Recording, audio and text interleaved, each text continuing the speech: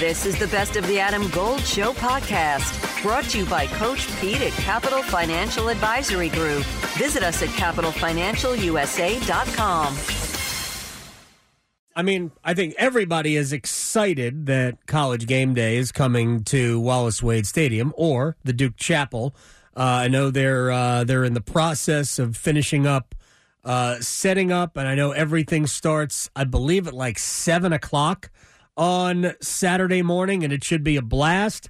And David Shumate has had a front row seat, I guess, if the press box is a front row seat, for Duke's 4-0 start. He is the play-by-play voice of the Blue Devils. Has your partner been absolutely impossible to control so far through a 4-0 start? Dave Harding is a dear friend. I've given up trying to control Harding. He and I just try to elbow each other out when we head to the buffet line. That's how we kind of handle things and settle things. But no, I think everyone's jacked for the game this weekend. I mean, why wouldn't you be? All right, so talk to me about when you saw the possibilities of this team. It's interesting because you just never know what happens when a new staff comes in. And to me, one of the interesting things about Mike Elko was at his introductory press conference, you probably remember, when he kind of laid out his philosophy and he talked about the grind, and he said, you know, the plan was to win now. And I think a lot of people at the introductory press conference are going, interesting. Yeah. You know, there would have been every reason to say this is going to take time. We've got to build, give us time. And he said no. And I think that resonated in the locker room. And you know, obviously you see it in the 30-0 win over Temple in his first game, but you saw it a little bit in camp just with the body types and how they changed with David Feeler coming in as the strength and conditioning coach. But, you know, you just kind of saw it last year when it felt like every time there was a new question asked or a new challenge in front of them, they answered it. And I think they kind of picked back up with that this year when everyone said, okay, good year, 9-4, you won a bowl game, but man, look at this schedule and it starts with Clemson. And then they come out and win 28-7. So I think it's just a really mentally tough team that seems to always have an answer, even though questions keep getting put in front of them. David Shumate, play-by-play voice of the Duke Blue Devils, is joining us here, and College GameDay is here.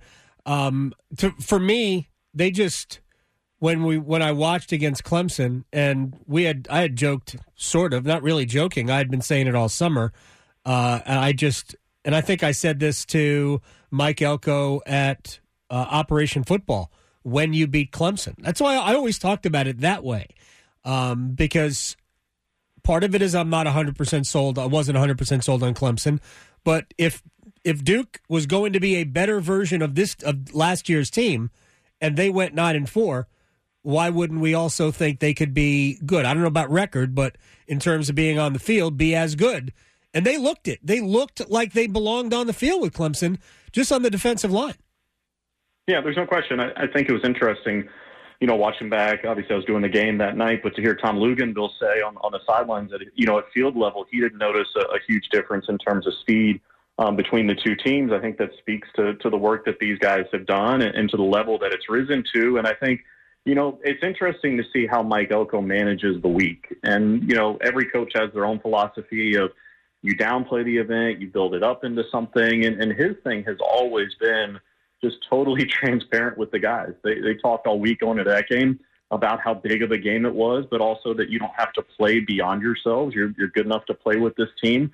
And I think that kind of spills into this week, having that experience of playing Clemson, that, you know, he's allowed the guys to enjoy the stage they've earned with College GameDay coming to town, with the ABC primetime game that's coming up on Saturday night.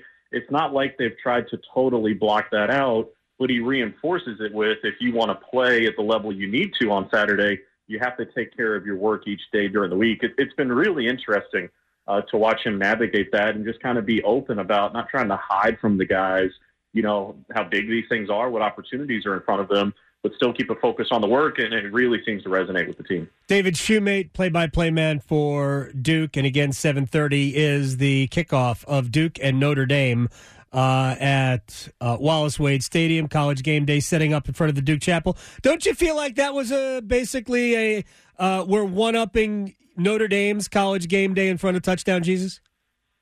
I don't know about that, but I mean, you've been on campus. Like, well, no, I'm just trying to create something, David. I mean, the architecture that's what makes Duke's campus beautiful, and to do it in front of the chapel to me was always going to be the perfect spot. Obviously, College GameDay has been here a bunch on the basketball side of things from Cameron, and you get to see that. But I think to see that part of campus is going to be awesome this weekend. And, maybe it is playing with the visual, but I just think it's like the perfect place for Duke to do it. Who do you think the guest picker will be? I know nobody knows. I'm sure you don't. So who do you think the guest picker will be? You pick off of a list, right? You could go Adam Silver, you could go Ken Jung, you could go basketball side of things. I know everyone wants to talk about Coach K. Right. You could go on down the list. Ken Jung would be good. At ESPN ties, you go Grant Hill. Who knows? I think they got a bunch to pick from. Daniel Jones has said he's being ruled out because he's got practice. So we do know that on the football side of things, because that could have been someone that would have been cool too.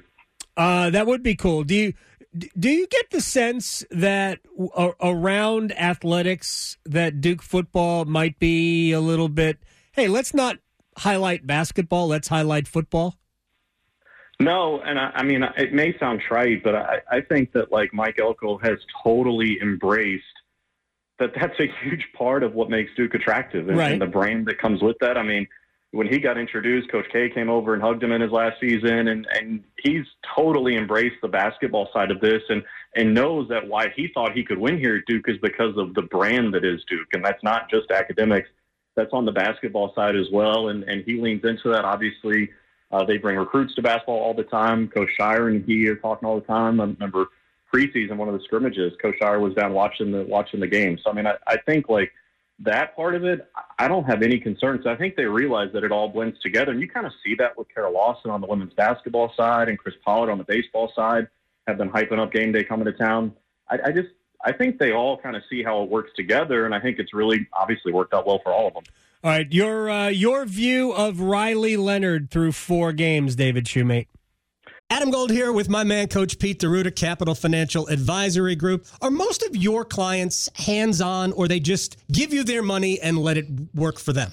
About 90% give the money, and then we meet every year and go through status reports, have a financial pit stop, making sure everything's fine. It is like a puzzle, Adam, but for the next 10 of you, we'll solve your own retirement puzzle at no cost or obligation. Call and claim your comprehensive review with Coach Pete and the team, 888-843-0013, or text ADAM to 600-700. Adam Gold is a paid spokesman. Investment advisory services offered by Capital Financial Advisory Group, a North Carolina registered investment advisor.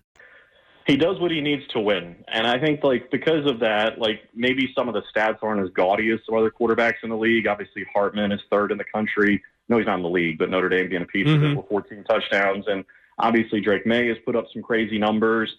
Riley can do that. We saw it last year against Wake Forest when he spread it around to his top 3 targets. But if he needs to run for nearly 100 yards, he's done that twice already. He's going to do that. If he needs to throw it, he just wants to win. The thing to me that separates him, and you have to look back to his basketball playing days, and almost went to college to play basketball at South Alabama, but decided to go the football route. He's just such an incredible athlete. And when we talk about that, I don't want to take away from what he can do as a passer. He can make all the throws you need to in an intermediate game. He's obviously an incredible decision maker, takes really good care of the football. But, Coach Elko and I were talking about this the other day about you can win defensively and have a linebacker in the backfield ready for a sack, and he'll make a miss. Or Barrett, the talented linebacker for Clemson, basically had him tackled, and he broke out of it and ran for 44 yards. I think that is a difference maker when you have a guy that when the scheme defensively works, it doesn't, and then it becomes a nightmare. And I think that's what makes Riley different. David Shumate, before I say goodbye, what does Duke have to do here in terms of plays made, whatever? What do they have to do to win this game?